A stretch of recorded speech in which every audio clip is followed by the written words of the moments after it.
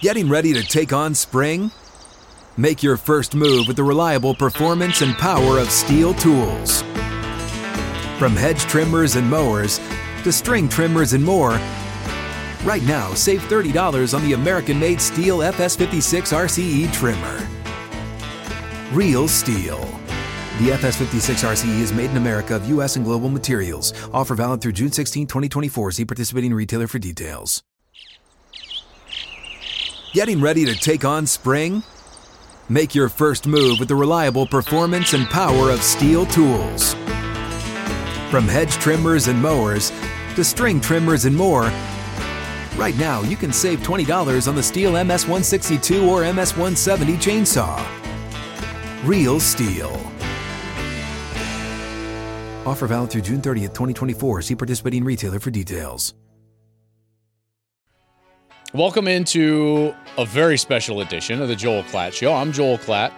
Thank you for tuning in. Remember, subscribe to the show, rate, review us. But I'm going to jump right into it because today is the day that we have our very first guest ever in the history of the Joel Klatt Show on, and there was never any debate about who that guest was going to be. And that is my partner, my friend, my brother, Gus Johnson, joins the show. What's going on, man? What up, man? I'm the first guest? You're the very first guest. In fact, I'm honored. Some of the people on the show are like, all right, who could we have on this and this? And I was like, no. First guest is Gus. It's got to be Gus. It better be. How have you been? I'm good, man. Just college basketball season. Yep. We've seen some good games, some very competitive teams as we head into the Big East tournament and then eventually the NCAA tournament. And been enjoying that travel. But I honestly, I don't know how you do it because I know how tired I am when we get done, right? We call that Holiday Bowl, and I'm like, oh, and I'll go and I take a big break, and you dive right into basketball. See, how do you do it? I think that I just first of all, it's my job. Yeah. Secondly, I love sports. Yep. You know it. Yep. I mean, it's funny you're sitting here interviewing me. This is so weird. Normally you ask I'm me usually the asking you the questions. But you always introduce me as my quarterback. That's right. I should introduce you as this is my head coach, Gus Johnson. Nah, man, we have a good time. We've had a good time. Yeah. 8 years now, right? Yes, we just finished our 8th season, heading for our 9th season. I would love to go, because we've talked about this at times over the last 8 years, but I would love for you to tell, my listeners about a couple, one or two of your mentors or the people that inspired you the most, the young Gus Johnson, as you were coming up and inspired you to get into this industry. Well, first of all, my number one mentor was my father. Mm-hmm. He was the smartest man that I ever met, and he never went past the 3rd grade. So he always tried to impart upon me core, fundamental ways of conducting my life. And that really helped me over time as I grew up. Looking back on it, one of my great mentors was a man by the name of Ray Peters. You know Ray Peters, who was my first sports director in Waco, Texas. And I remember I was 21 years old, making $16,000 a year, and I was overwhelmed. I was overwhelmed by the technology, meaning having to shoot my own stuff, edit my own stuff, set up my own live shots, set up my own stand-ups. I got overwhelmed. And one day I pulled him into an edit bay. And edit bays, I don't know if you know, but they used to be really small, really and kind of small. intimate. And I broke down. I was like, man, I think I'm blowing this. I don't know what to do. And he said, I'm going to help you. So one day and he said this is my first job. He said, I'm going to help you. Because one day when you're at the network, those big time producers and directors won't be able to tell you nothing. And he helped me. I mean, we went fundamentals, shooting, editing, producing my shows, timing everything out. And I improved. And I think he was one of the biggest mentors because he didn't have to do that. Mm-hmm. You know, sometimes we get competitive with each other. He didn't have to help me. Yeah. And he did. And I'll never forget that. And I love him for it to this day. And he's one of the big reasons that I've had success in this industry. When I was in college, I had a professor named Dr. Lee Thornton. She used to be a television anchor in D.C., and she was like my mother for broadcasting. She worked with me on my writing back then when I was in college. Yeah. And we put together shows, and I was on TV in college at our television station at Howard. We got WHUR. I forget the name of the station. But anyway, Howard University had its own station. Yeah. And, just Dr. Thornton and some of the things he taught me, and confidence. Everything is confidence in this business, because when this red light goes on, it's like a gun pointing at you. And they see everything. That's right. And they hear everything. And no one can help you at that point. You know, once that light is on, and we talk about this a lot, and you've helped me. I mean, when I get asked that question about my mentors, you have become one of those for me in my career. And one of the things amongst many that you've taught me is, when that red light comes on, all you have is each other. That's right. And it doesn't matter what's going on in the truck or anywhere else, your personal life, anything. Mm-hmm. There's that camera, and there's your partner, right, and the microphone, and obviously Jenny being an extension of our partnership, down on the sideline. But that helped me immensely, and so for me, it's so fascinating to hear you talk about those people in your life and what they taught you, because I see the fruition of that mentorship every single week. Yeah, your timing is impeccable. And I believe that was because of Ray. Your writing is always good. I always see you jotting things out, and you'll talk through with either Scott or myself, how are we getting into it? How are we getting into the show and setting the story? And so I see those fruits all the time, which is really fun. I got to tell you, man, and I got to tell your listeners that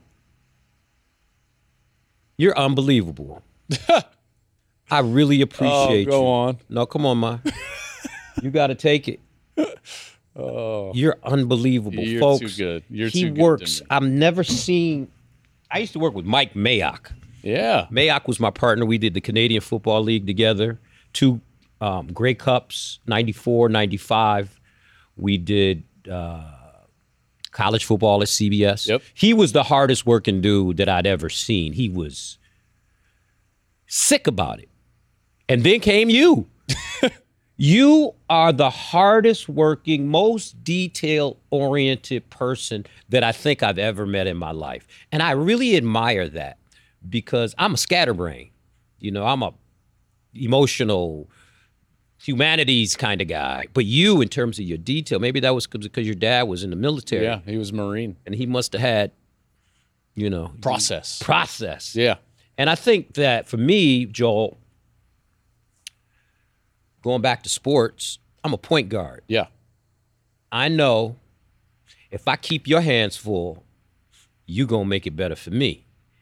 And I know that when I put it on a dime for you and you jam it, you feel good. And not only do you feel good about me. So all of a sudden now we're working together. Yeah. We're past it. I mean, if you think about it, when you think about our broadcast now, it's almost like, usually the play-by-play man is the host, but it's almost like we're hosting it together, which I really find a lot of safety in. Yeah. It's interesting. You say safety. I explain it as joy. Yeah. I experience a lot of joy calling games with you because of, and some things that I want to get into right now, which is style.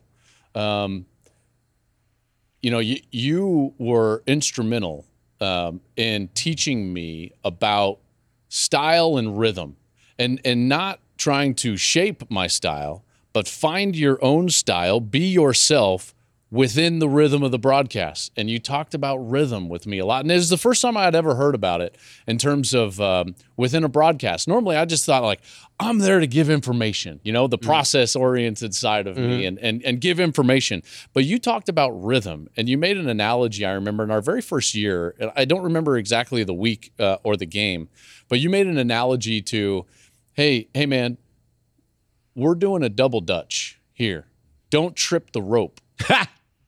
and you said it as only you can, but it lasted for, and now I use that analogy as well. And so every single broadcast, what I'm trying to do initially, other than just like inform the viewer and everything, is find the pocket. Yeah.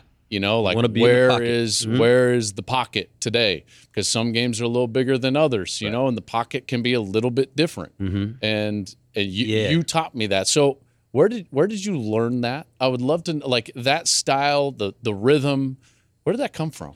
I study this, man. I've been when I found sportscasting, I just knew. Nothing else mattered. I knew that this is what I was going to do, and this is, who I want to be. So I studied it. I looked at it. I watched it. I would go do games when I was working in D.C. I would go do games, inter-high games, by myself. I would take my tape recorder. I had a microphone, and I would just work on calling. I would prepare for the game, even though I'm sitting in the stands with parents. I remember one time this kid broke down the sideline on this big run. And I'm getting ready to yell, oh, it's going to be a touchdown. And there's a mom sitting right next to me. She grabbed my mic and said, "That's my baby. That's my baby." Well, I grabbed the mic back. I said, "Hey, your baby just scored a touchdown." So, but I've been doing it for a long time, and I see everything in it. Yeah. Because it's a passion and it's an obsession of mine. But what I do notice is that the game has its own rhythm. The game is like the musical piece. So what we have to do is be that top note on top of it, that note on top of it, the human voice. And there's a flow to it. And the flows, as you said, are different. Some games are defensive games. Some games are big-time offensive games. Some games are neither offense or defense. It's just awful. Yeah. So you got to find a pocket to communicate with your audience. Yeah. Because the great thing about our jobs, Joel, and we have a lot of responsibility in terms of people let us in their houses, man. Yeah. During their leisure time, their downtime, when they want to root for their team. So we have to always give our best, even though some days, you know how it is with me, some days I'll come in and be like, "Partner, green light, I don't got it today." That's what I say to him. I'll give him the green light. "I ain't got it today, man." And then that's why I love him so much, because he protects me. It's my quarterback. So, I think that's where, just the little things over the years, 30 years. Yeah. Man. I'd love to take what you just said, and it's one of the things that I have grown to understand and really love about you. And that is, well, let me start with this. I think in our industry, way too many broadcasters broadcast for each other and for Twitter elites. And not enough broadcasters remember the guy on the couch who just had a tough week of work. Right. And this is his outlet. Right. And I've heard some people say, like, okay, like, who are you broadcasting to? Who are you speaking to? And you got to try to envision the person that you're communicating to and toward. And you're one of the only people that talks about that guy. I think it's what makes you so great. You mean that guy on the couch? That's right. That's right. You know, the I don't even know how to describe him. It's the guy that's making ends meet, you know, that is doing his best as a husband and father or a wife and a mother or whatever it is, and they're working hard, and their job probably is really tough. Maybe they got 2 of them, and now they get to watch their Buckeyes or their Wolverines or their Badgers. And you broadcast for that person and not for the executive, you know, sitting at his desk. And I've grown to love that about you, and I think that's one of the reasons why you're so popular and why people gravitate towards the games that you call is because they can hear that, almost the empathy and the recognition of them, you know, when you call a game. You know, my mom and my dad, we loved sports. My mother was an athlete. Yeah. And we would come home, just like you said, that guy you were talking about, that was my dad. My dad worked 2 jobs, trying to make ends meet. You know, back then, sending a kid to private school, it was hard for him, you know, and my mother. But we would sit down, you know, one of the fondest memories of my childhood was watching sports with my mom and my dad. We would watch, number 1, Michigan football. Sure. Bo Schembechler and Rick Leach and Anthony Carter and Ron Simpkins. We would watch Tigers baseball. George Kell, Ernie Harwell calling it, 1984. We won it all. Kirk Gibson, Lou Whitaker, Alan Trammell, and then Detroit Pistons basketball, Isaiah Thomas. That's all I got to say. We would watch the Red Wings. I remember Reed Larson and Bob Probert. We would watch Hockey Night in Canada when Guy Lafleur was playing in Montreal and Darryl Sittler was playing in Toronto. But those are the fondest memories that I have. Some of the fondest memories that I have as a child. My dad would be tired. Yeah. You know, when he sat down, my mother would make sure that he had his food. And when he sat down, we would watch games. And I always remembered how happy he was. Not only to watch the game, but also to be watching the game with his son and his wife and our family. So when I call games, that's who I'm thinking about. Thinking about that guy that was like my dad, that, you know, he's going to make sure he got his beer. Mama going to cook something to eat. You know, my dad used to smoke cigars, Exceptionales, El Producto Exceptionales. So he'd have his cigar and his beers and his food, and we're watching the game, and we're yelling at the TV, and Mama would always, you know, we were all Michigan, Detroit fans, so Mama would always, just to give us a hard time, root for the other team. I was like, Ma, why are you rooting for Ohio State? Well, I just think that they got a better team than Michigan this year. Mama, the game is on right now. Like, Daddy, hey, man, I ain't got nothing to say. So, that's hilarious. That's the guy that's in my mind.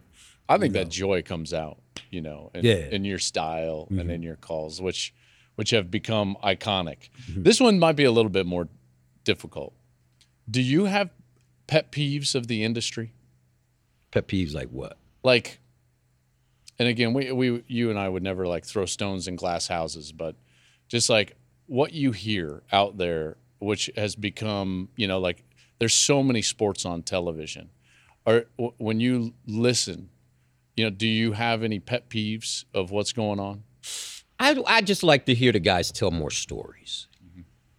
I'm not a numbers guy. And it seems like one of my pet peeves now is that everything is too numbers oriented. analytics, and I understand that there's a place for that.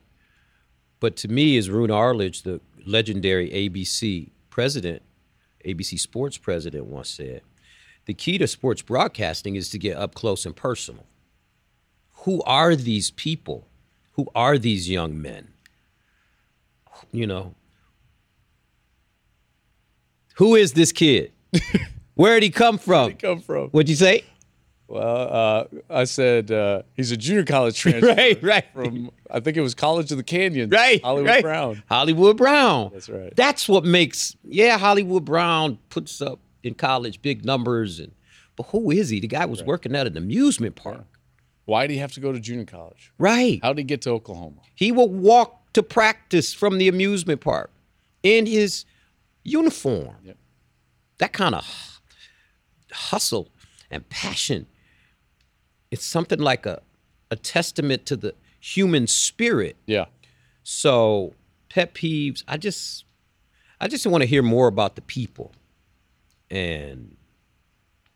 But everybody's at different levels, and I see a lot of young guys out there that are doing great, trying hard, trying to fit in. But what I have to realize is that society is changing, and I am getting older, and I am,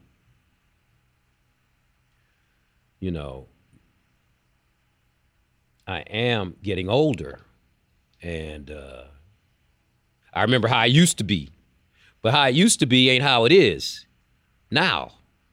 I mean, look at you. You got a podcast, you got Twitter, you got Instagram and Facebook and all this kind of stuff, which drives me insane. Yeah. You know me. You're not on it. No. No social media. Mm-mm. Social media will get me unsociable.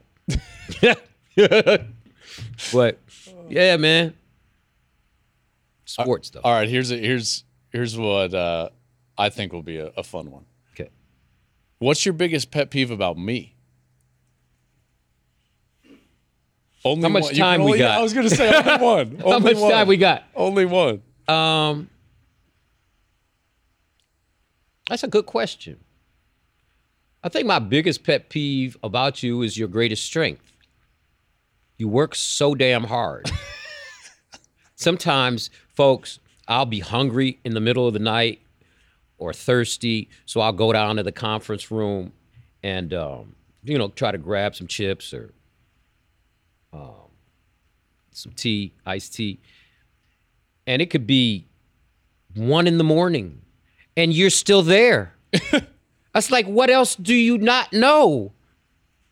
I just don't, my pet peeve is I don't like it, and you've gotten better at this over the years. There was a time when you were putting so much pressure on yourself. Yeah. So much pressure on yourself. And I understand preparation is key, especially for your role. And I just wanted to see you enjoy it and be confident that you're there because you're supposed to be there. You're there because you're great at what you do. And everybody knew that you were going to continue to grow, except for you. That's exactly the answer I actually thought you would give. Right. Is you used to tell me, like, relax. God. It'll be like, take the boulder off your shoulder. Yeah, like, please. Relax. You're here. You're here. And I'd be like, whoa. I've got to be great. Got to be great. You'd be like, hey, man, you got the job. You're with me. Right. Relax. You're with me. Yo, I'm not going to let you fail. Right. And you're not going to fail because you're true. too doggone good, but you got to, how old are you? You're 40, right? 41. I got socks older than you. Oh, man. What I realized about you is that you're hard on yourself. Yeah. Like really hard on yourself, dude. And you're so good. It's scary, man. I'm scared because I hope they never take you away. They always come and take my partners. Charles Davis goes to CBS. Jimmy Jackson works at CBS and at Turner. I taught him. We've been working. Jimmy told me the other day, we've been working together for 17 years. Have you? Going back to our days, the Big East, the Big Ten Network. They come and take Raph. I just don't want them to. I might have to, you know what? I might have to go get my Roscoe if somebody come trying to get you. That's too funny. You know?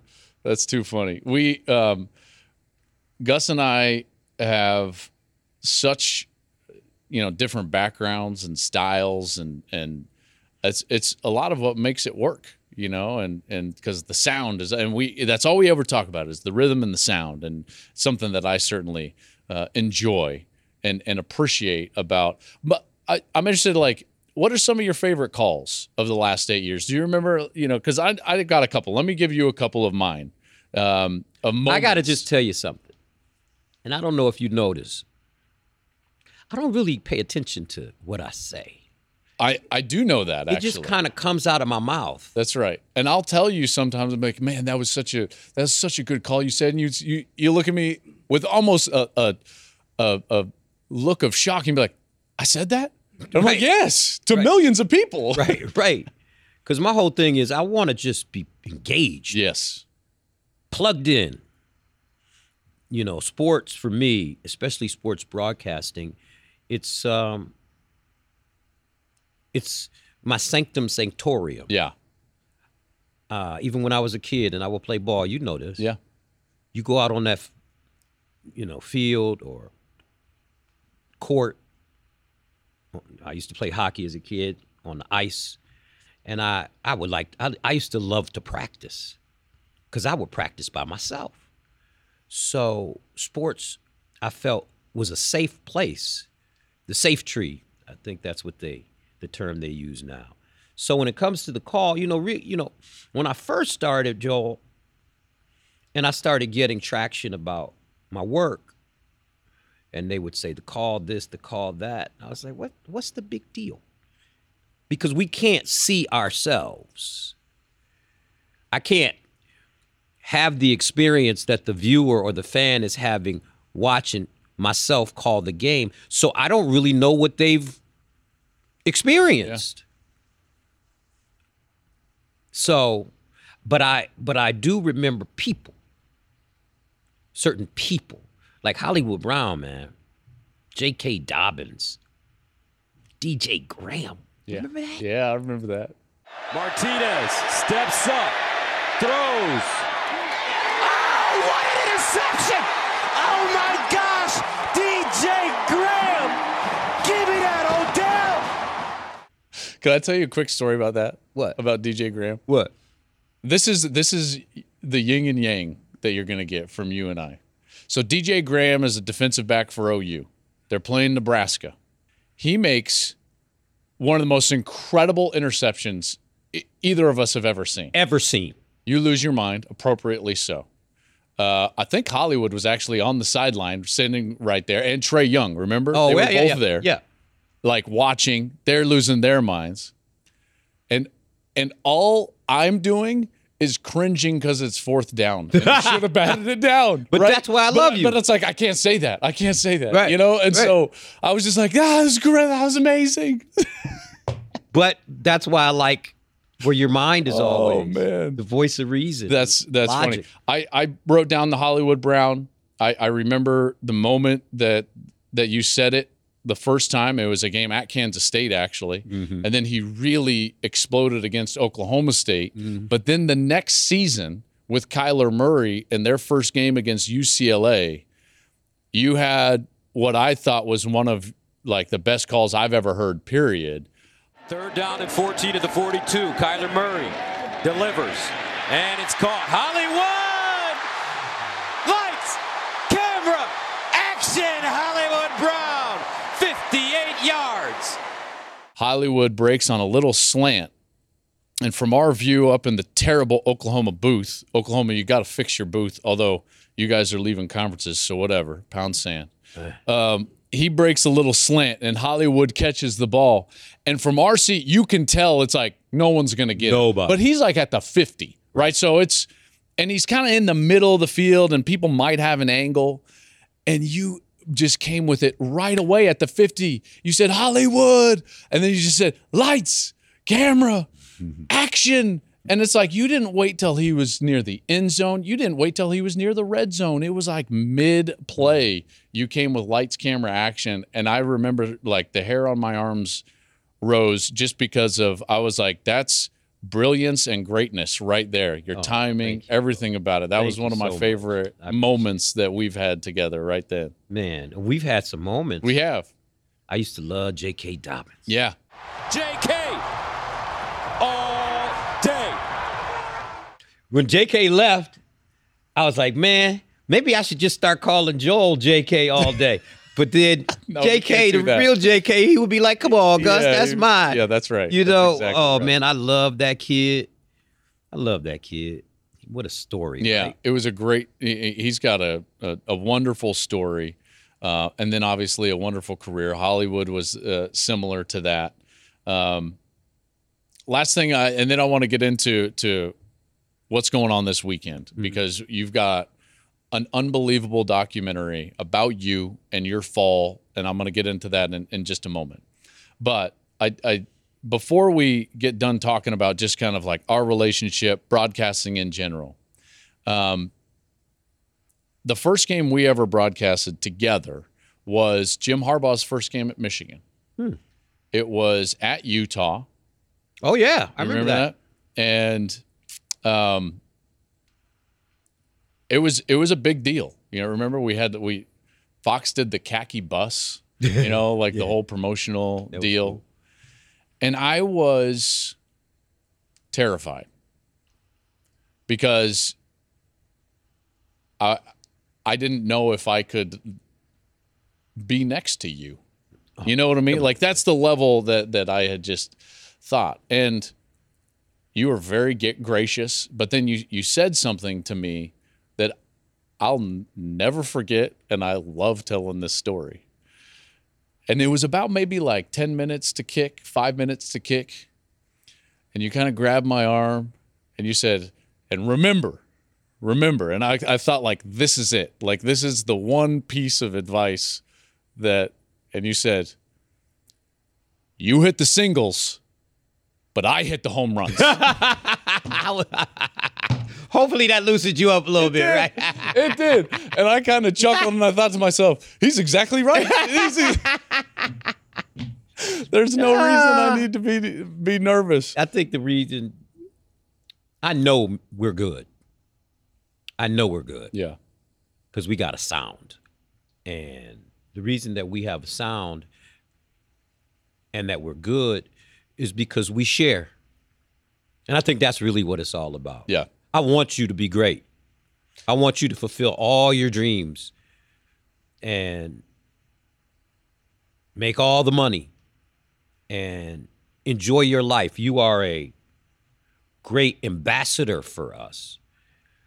I really appreciate all the things you do, going to the National Football Foundation banquet, which is like still going on somewhere in some dimension around the world, in the universe. That thing goes on forever, right? It does. They shortened it up. It was only like a little over 3.5 hours this year. You see the coaches at the bar. Yeah, that's right. In the middle of it. But, you know, you do such a great job, and we got a sound, and we got a friendship.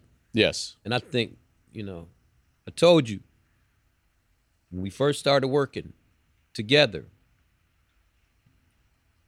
right now they say we're partners. And hopefully we'll become friends. But the true magic comes when we're brothers. And that's what we are now. That's right. Yeah. It only took 8 years. No, it didn't. It didn't. No. It didn't take 8 years. It's been an incredible ride so far. And I mean, you say you don't want him to take me. How do you think I feel? I'm like, don't take my man. Don't take my man, right? He is. You've taught me so much, not just about the industry and broadcasting, but also as a father, you know, and as a son.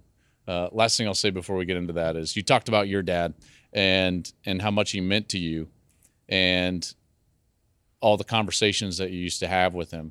And so one of the things that Gus always asks me every single week, every single Thursday night, usually sometimes Friday morning when we first see each other for the week, he says 2 questions. How's your dad? And have you talked to him? And I really appreciate that because, you have reframed even the way I view my relationship with my own father. And thankfully he's still around for me to enjoy that. So thank you. Yeah, man. I lost both my parents. Yeah. My dad died in 2009. Mama died in 2014. And there's not a day that goes by that I don't miss them. Even if I could just hear their voice and just hear my dad yelling at me or telling me I was a knucklehead. So we have to love our parents for all of their warts and their wonders. Because, Joel, as I tell you, when they're gone, they're gone. Yeah. He ain't coming back. No. Not that we know of. Yeah. So enjoy them while they're here because they have so much wisdom and they've taught you so much. They've made so many sacrifices for you. Let's think about the sacrifices that your parents have made, and they're unsung. Just so you could have a great life. You can have, Daddy used to always say, the number one universal law is self-preservation. Just so you can have a chance to survive in this world. And I miss my mom. I miss my dad every day, but they live on in my heart and in my mind and what they taught me. So that's why I'm always asking you, man, holla at your old man, let bygones be bygones. There's no manual on raising children. I know that. You learn it, right? I'm learning that in a big way. So this weekend, show as I'm as excited about this show as I've been excited about anything in a long time. The documentary about Gus, Back to School, Gus Johnson Goes Back to School, is going to drop. It drops Saturday night, 7 p.m. on Fox, right before Gus calls the Michigan State game. More on that in just a moment. But first, why'd you want to go back to school? Man, when we remember COVID. Oh, yeah. When we were really locked in the house. Yep. I mean, really locked in the house. Yep. You couldn't even go hit golf balls. That's right. Especially here. You were in L.A. at the time. Right. I was in Orange County in California. I mean, out here, they shut down the beach. Everything. You couldn't go to the beach. Yeah, couldn't do anything. I remember almost getting a ticket because I snuck out and went to the beach. And the beach patrol came by and said, man, you got to go.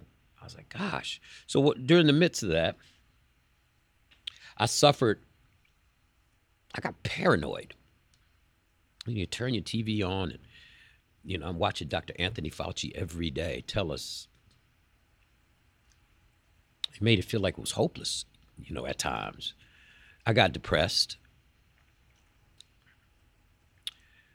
And I remember saying to myself, if and when things get back to normal, I'm going to do something so I can go be around people. Remember, Joel, they canceled Michigan, Ohio State. Yeah. Remember, we were down in Champaign. They canceled Ohio State, Illinois. That's right. I'm like, what the heck is going on? This is weird. This is surreal. Nobody in the stands. We called the whole year of football, nobody in the stands. So I wanted to be around people. And I wanted to refresh my brain. Mm-hmm. I've been doing this for a long time now, 30 years. I know how to do my job. But I wanted to learn about other things. That's why I decided to go back and try to heal. Yeah. In a way. Try to That's learn. A good way to put it. Yeah, I needed to, after going through all that, I think we all needed some therapy. And what you have talked about with me about what you love about college athletics is the vibrance and the youthfulness and the excitement of the campus, not even just the event, but the campus. Right. And so, seeking that, at Harvard, no less. How'd you land on Harvard, by the way? Tommy Amaker. Okay. Tommy Amaker and I go back 25 years to the time when he was an assistant at Duke for Coach K. And He's gone on to Seton Hall, Michigan, now Harvard. We just have always stayed in contact with each other. We've always had a special relationship. So I reached out to a couple of schools, Harvard being one of them, Tommy, and I felt kind of good, y'all. He started recruiting me. He was like, "You're coming here. You ain't going nowhere else." I'm like, okay, I don't know who he's talking to. That's Harvard. Me? But, I applied to the program, wrote my paper, and, faculty interviews, and, recommendation letters and stuff like that. And just, it was divine. Yeah. It was just the right place, right time. What was your favorite part? I haven't even asked you this yet. Because, listen, during the year, you were in it. Yeah. And busy, and I could see it. Right. And there were weeks when you'd come in and be like, "Hey, man, green light." Right. Right. And so I didn't press you a lot on what was going on because I knew games were enough, and I knew I needed to be prepared for my section of the game so that your burden would be light, But now, in hindsight, like, what was your favorite part? Was it a class or anything? My favorite part was the people. 55 years old, you don't really make new friends. Yeah. But I have 48 people in my cohort who are my classmates, who I'm going to know for the rest of my life, who come from all over the world. The Republic of Georgia, Chile, Bulgaria, Mexico, Ecuador, Singapore, India, China. Oh, brilliant people. Brilliant people. It's a 48-man roster. Your man came in at number 48, and I'm okay with that. I'm all right with that. Hey. As long as I make the team, right? That's right. That's right. You're in the team picture. Right. I'm in the picture, and that's what I like the most, my professors. I have one professor in particular by the name of Dr. Professor David Carrasco. He's Mexican, and we call him Profe, out of the School of Divinity. He specializes in divinity and anthropology, study of society and man and what man believes in different cultures. And he turned out to be my mentor, and he's going to be in my life for the rest. He's the smartest. Socrates said, "The one thing I know is that I know nothing." When you're around these people, Joe, rock star professors, rock star professors. Now, you can teach yourself, you can educate yourself, but it's nice to have a curriculum for you, and then professors come in and explain it even more. Sure. So we were going to these deep dives, man.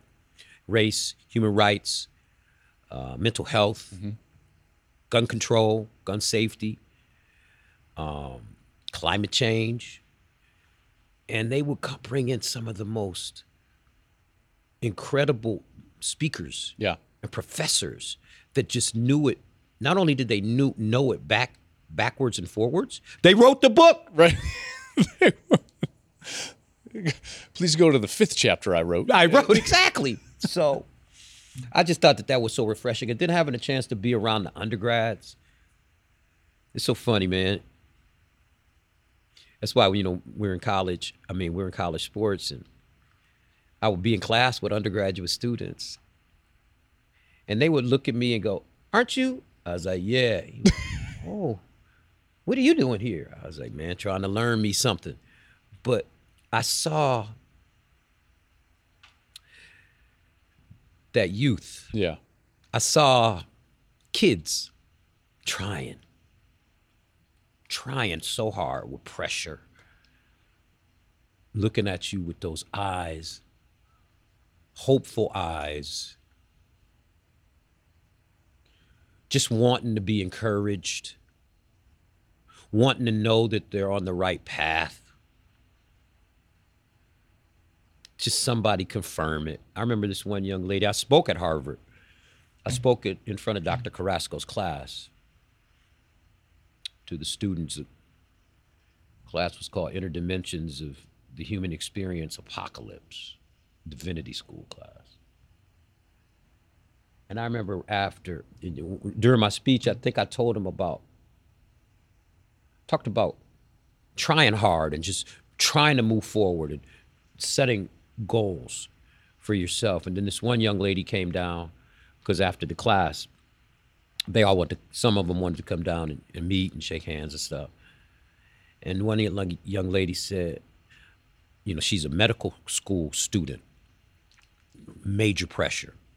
She's in undergrad, getting ready to go to medical school, and brilliant kid. She said, you talked about goals, but what do I do when I set my goals and I attain them? And I felt like a coach. I felt like Coach Saban. Well, when you attain your goals, you set new goals. Always have a goal. And she looked up at me and she smiled and she said, "Thank you so much." I said, "No, thank you." Yeah. I can't wait to watch it. Yeah. Doc drops again, 7 p.m. on Saturday, Fox, February 18th. Back to School with Gus Johnson.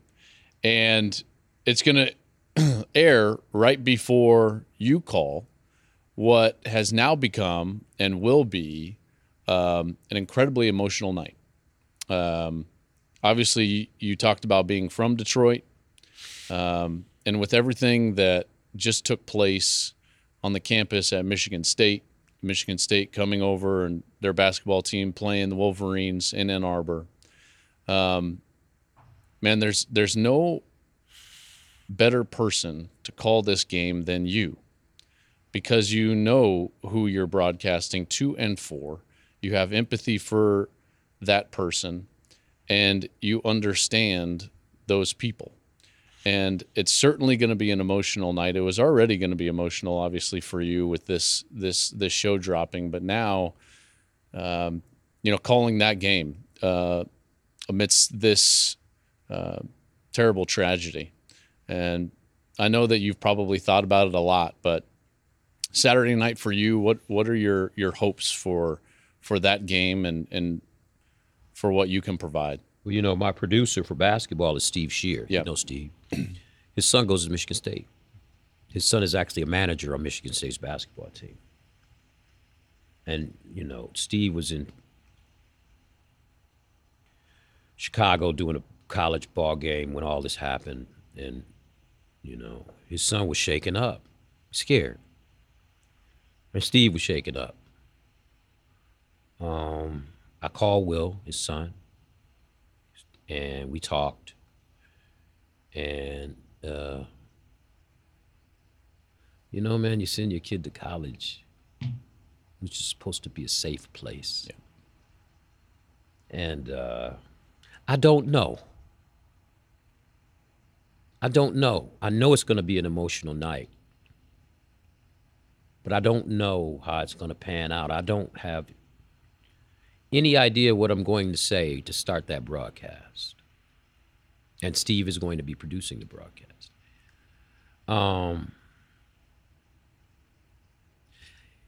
think the silver lining in it for the boys is maybe they could take that 2 hours and just play some ball and get their minds off something. Get their minds off those kind of things. Yep. So, well, I do know that there's no better broadcaster that could be on that game than you.